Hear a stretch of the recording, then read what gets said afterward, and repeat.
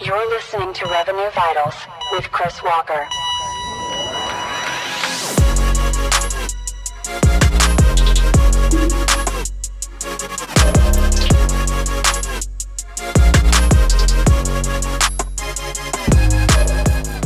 My name's George Boo. I'm a commercial development manager at acquired.com. I've also got my boss here, Justin Hanna. He's the head of sales as well. So the reason I wanted to chat to you is I've been consuming a lot of your content over the last 6 months. So if you do develop any business from us in the future, you can definitely attribute that back to podcast and social. And I really believe in what you're saying, and I really understand, and I can really, whenever you talk, and equally the content that you post is really resonates with me as a person and what I want to do. But now it's a case of just trying to convince the wider group and the wider business as to the strategy that you uphold, the strategy that you implement with businesses. So Can you just describe, I actually want to go into a little bit about you and your career, because I know that you started in sales and then you obviously went into your own business as Refine Labs. So just a bit of context as to why you started Refine Labs and what you were doing prior. That would be a great place to start. Yeah, little misconception. I was never actually a quota carrying sales rep until I started my company. Okay. But since then have closed somewhere between $25 and $30 million in deals, and can effectively say in less than 4 years, I can say I'm a salesperson at this point. But I started my career as a B2B professional. It was in product management, in manufacturing and operations, in supply chain, in demand gen, in content creation. And then in 2016, 17, I just saw the same pattern. Company sales processes were becoming way less effective. They were pipeline was stagnant or going down. People kept saying, what's the ROI of marketing? You generate all these leads and you get no actual pipeline. Sales is saying marketing's not doing anything. And it's like, because we're doing the wrong shit. That's why sales and marketing aren't aligned. That's why marketing isn't delivering what they want. That's why sales is thinking marketing's not helping. It's because we're doing the wrong shit. And so just started to build what I thought was the right thing, that I thought was customer centric in 2017. I proved it out at 2 different startups, and then I started my own company because I realized how many companies were struggling with this. I thought it was just the companies that I worked for, and then I look out and say, wow, every company uses the MQL KPI still. Wow, every company is getting 2,000 leads and the sales team saying all these leads suck. Wow, people keep sending webinar leads to the sales team and get no deals from it. People are still running email nurtures. People still don't spend money on LinkedIn or Facebook ads. And just so I saw a bunch of these patterns and then started my company. And then over the past 4 years, I've worked personally with at least 100 B2B companies. And my company's worked with more than 250. And you just rapidly accelerate the pattern recognition. You see the same patterns over and over. The same things that I saw consulting with a $100 million company in 2019, I still see today consulting with a different $100 million company. So many MQLs, we're hitting our stage 1 opportunity goal, but sales is missing their pipeline target and sales is missing quota by 30, 40, 50%. What is going on here? And it's like, well, it's because the MQLs don't translate perfectly to revenue, which is why you see this misalignment. And a lot of companies have tried to evolve in the way that they do it by looking at influenced revenue or adopting quote unquote ABM or like other things like that. But I think the same core issues still exist today. For sure. I want to cover something that I actually heard you talk about on a podcast recently, which is, and you quoted, because we can't measure it, it must not be working. Now, that's something that I kind of stuck with me, and I want you to dive into that a little bit more. What do you mean by that, and why? What did you mean by that, and explain that in a bit more detail? Yeah, it's actually even an evolved thought from when I posted that, which is that if we can't measure it based on the way that we decided 10 years ago that we're going to measure marketing and sales, then it must not be working. That must not be the reason that we need to think differently about the KPIs that we set and how we measure things. It can't be that. It has to be that it's not working, right? And so at the early maturity of the B2B internet, which I would say is the late 2000s and early 2010s, all this technology and MarTech came on the market saying we need marketing, we can't see any ROI, it's time for marketing to prove down to every dollar. And you saw this big sort of push to measure everything. All that technology still exists today, built on how the world worked and the internet worked in 2010, which is that people find out about things in other places, they go to Google, they search for something, they come to your website, and they convert on something. The internet is fundamentally different 10 years later. Facebook barely existed in 2010. And now you think about all the other social networks that have fundamental scale in how people consume things, and we still measure that. We still use the same measurement technology and the same underlying stuff that we did in 2010 to measure the effectiveness. And so it's challenging the idea that if we can't, the common thinking right now is if we can't measure it, it must not be working. And people need to rethink it and say, if we can't measure it, we need to find out a way to measure it if we think it's important. Yeah. And on that, Chris, it's a good point. I think from a head of perspective, I always have reverse engineered. If we want an SDR to bring in 500 leads, they need to speak to 5,000 customers at a 10% hit rate. And then to that, we then put a number against that. George has come in, showed me your podcast, and I've probably finally realized that instead of trying to reach out, how do we get customers to reach out to us? And it's this whole lead generation outreach compared to demand generation, and how we kind of create that. And I find it sometimes difficult to be able to relay that up the line. So it'd be good to maybe understand your thoughts on kind of demand generation versus lead generation. Yeah, I think there's a really, really, really simple way to look at it, which is that you have two fundamentally different groups of buyers. You have buyers that are not in market to buy your solution. They're not out there looking for it. They're not having internal conversations about it. They're not on your website. They're not on your competitor's website.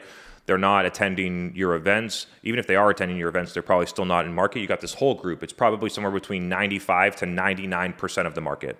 And then you have the people that are in market to buy. They're in Google searching for solutions. They're on review sites looking for the stuff. They might be on your website. They might be coming to your event. They might be answering your salesperson's email. They might be having meetings. They might stop by your booth at an event.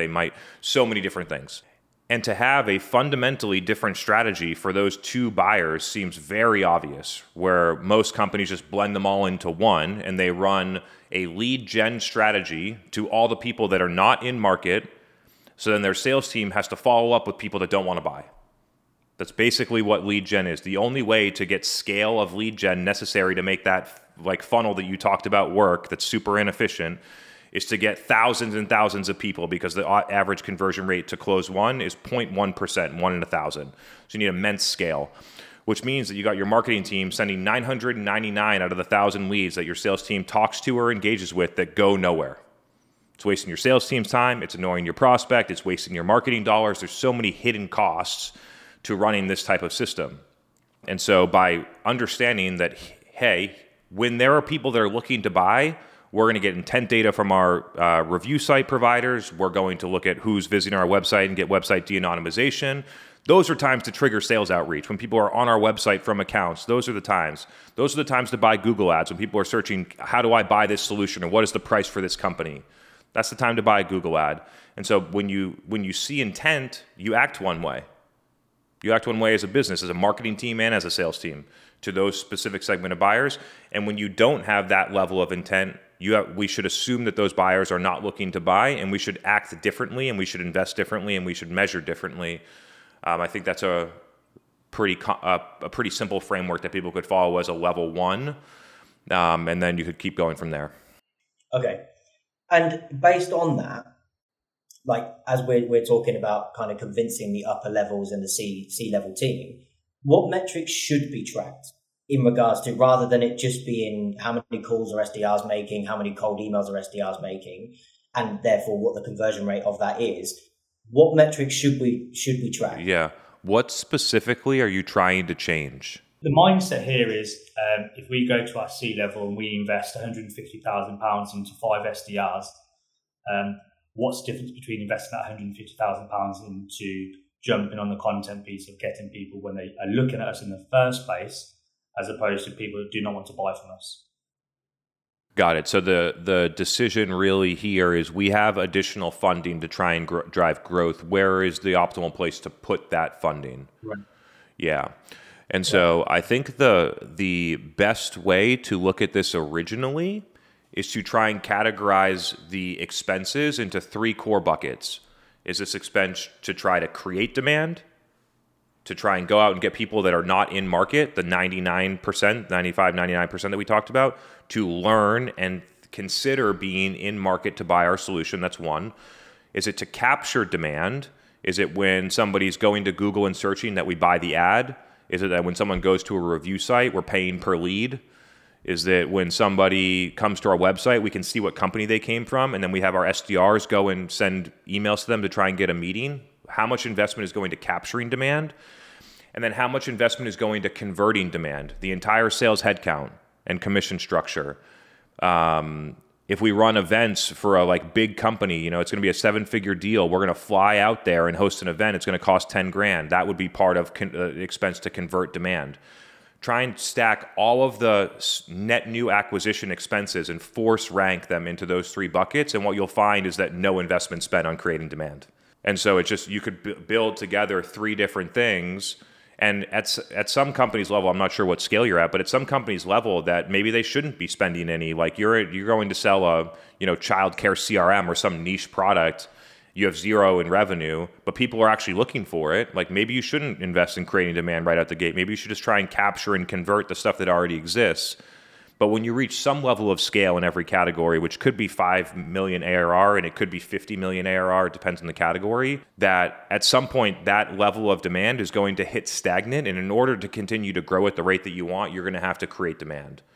So it's sort of about, but looking at those 3 things and presenting it to the executive team and saying, here's how we see the budget actually being sit between all 3 of these things. If we're going to deploy this 150, maybe it would be better appropriate to balance the budget over here, focused on this as a long-term thing, knowing that at some point what we're investing in right now is going to run out. If you go from 5 SDRs to 100, you're not going to 20x your revenue. It just doesn't scale like that, right? So at some point, there's continuous diminishing returns in SDRs, in Google Ads, in almost every sales and marketing thing. You will have diminishing returns, and so I would try and bucket the expenses there. And then the next part of it was how do you measure it, right? I would set up, and I'm thinking out loud here. I don't have a framework for this yet, but I'm thinking out loud here. I think every B2B company has figured out how to measure converting demand, right? It's sales cycle win rate, ACV, pipe sales velocity, sales productivity, quota attainment. There's plenty of shit out there on how you measure that.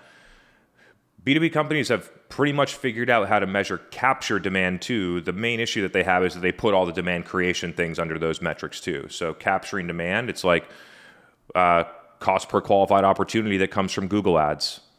Cost per meeting from SDR outbound, right? There are metrics to measure capturing demand as well. What people miss is that we have this whole other thing called creating demand, but we don't set appropriate metrics for them. And so for you, for instance, what I would do is I would put how did you hear about us on your website, right? How many people come to your website and ask to talk to your sales team every month? On average, how many? What do you think? I'd say about 45 to 50. Perfect. Okay, so run it for 30 days, and you're going to get 40 to 50, make it required field, free text, and see what people say about where they heard about you. Then you're going to have a baseline of data. It's not perfect, but you're going to have 50 responses 1 month of data. Then over time, you're going to try and track away from that baseline to have more things that the people say, how did you hear about you, be under your control, not just organically happening in the market. So you want more people to say, I heard about you from your podcast. I love your CEO's event. I saw your head of sales on social media. You want more of that and less of, I found you in search. This person told me about you, that type of stuff. So you just want to, you're going to get all of it, right? You're never going to get 100% podcast. There's going to be stuff, and it's more directional than a perfect indicator, which I think some people get confused about when I mention this. You just want more of it to be under your control. We have 75% plus come from podcasts and LinkedIn for us. Since we have control over. If we want to post more, we can. If we want to get better, that we can. It's harder to control some of the other things where people will write search when they just don't know, or they didn't heard about you until you started looking. You want more people to know about you before they decide that they want to buy. You want to be the driver of someone deciding they want to buy the solution or your company. That's how that's a long-term measurement. Yeah. Big piece in this whole conversation around lead generation compared to demand generation. So instead of our SDRs reaching out all the time, what we want is there's so many leads coming in that they're qualifying the leads that are actually coming through the website because people want to speak to us. They are now aware of who we are. Is the question thinking about how we should deploy the SDRs? Yeah, I think so. The day in the role of an SDR, I think 10 years ago was to call as many people as possible. Kind of whereas now, your thoughts on that is flipping on its head is how can we create the right content to get in the hands of the right people, so it's quality over quantity. How many SDRs do you have right now? So we will have 4 by the end of the year. Okay, perfect. So it's still malleable, which is a good thing. Yes, definitely. Yeah. So the place where I think that a lot of SDR teams miss today or are misguided is on the targeting. And prioritizing who are we going after and doing it well versus trying to make 150 calls in a day. And so what do I think is the most appropriate use of an SDR role today? I think it's to figure out how to capture demand more effectively. So then if that is the assumption, then we need to so people that are already looking to buy are going to be way more likely to take a meeting with our sales team than people that aren't, right?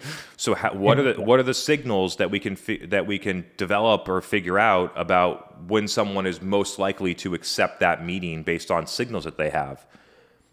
It's not the MQL score that comes from marketing. It's not that they downloaded a piece of content or they came to our trade show booth and got coffee so that we took their lead form. It's thinking about what accounts are on our website, what accounts are looking at review sites, what accounts are searching for our competitors, and getting those types of signals, and then there's also a potential. So you have like an intent category. You also have a fit category, right? So like you have tier 1 accounts, right? You decide how you define those, but you probably have your best accounts. You got your like kind of good accounts, and then you got your like we'll take them, but we're not going to focus any effort or money there. And so trying to figure out how to blend those two things together. So you have your SDRs working for like probably your tier 2 accounts that are showing intent, and then all your tier 1 accounts or something like that. And then when you focus the targeting, you take down the volume requirement, which theoretically should increase the quality depending on the personnel. And so then figuring out how do we and then you're going to make less calls. Your conversion to meeting will be way higher. Your cost per meeting should theoretically be way lower because of you only need to make 10 calls, or you only have 10 targets to generate a meeting versus 100 or 1,000.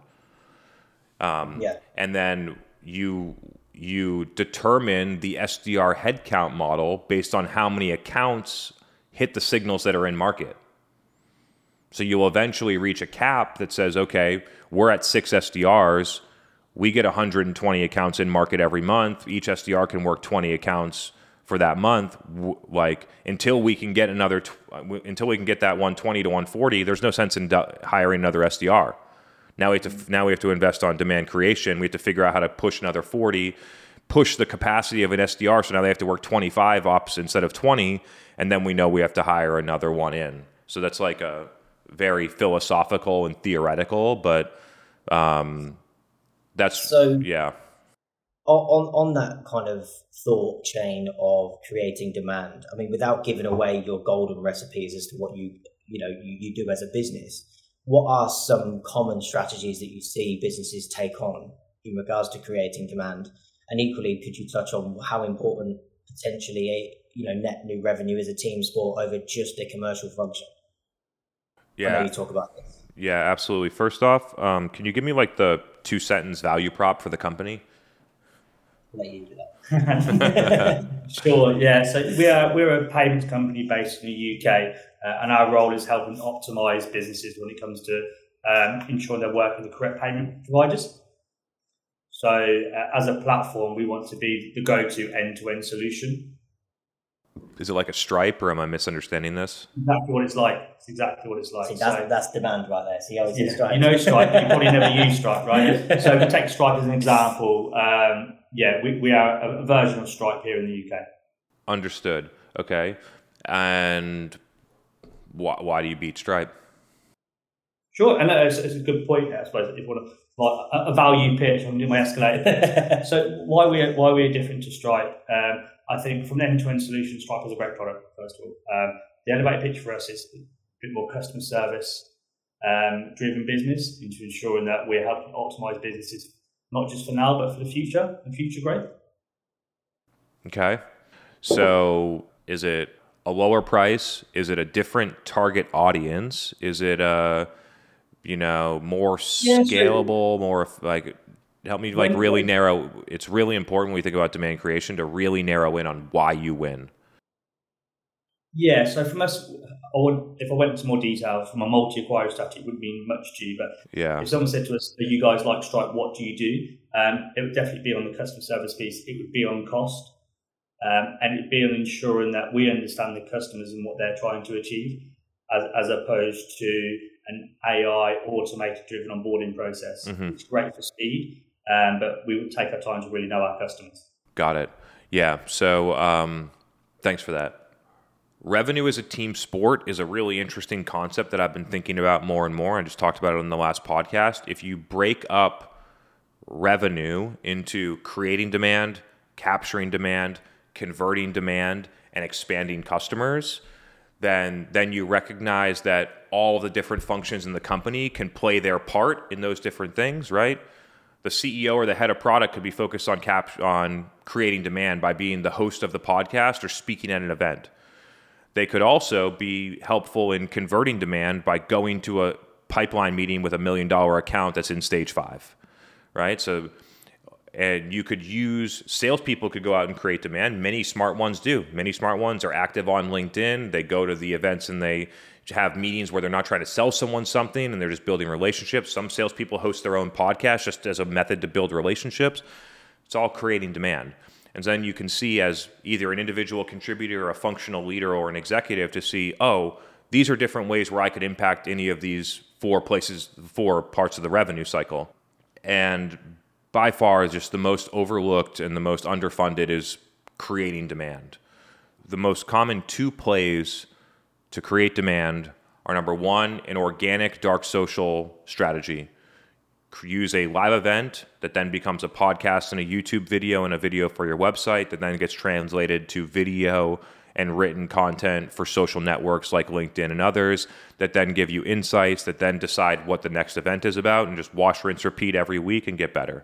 Every company should be doing that. The second one, which is probably for more mature organizations that have traction, you're probably on the cusp of this one, but you probably want the organic one first, is to basically build into content all of the stuff that you run in a sales process, but then deliver that to all of your market who's not in market at scale with a tool like an ad tool like LinkedIn ads.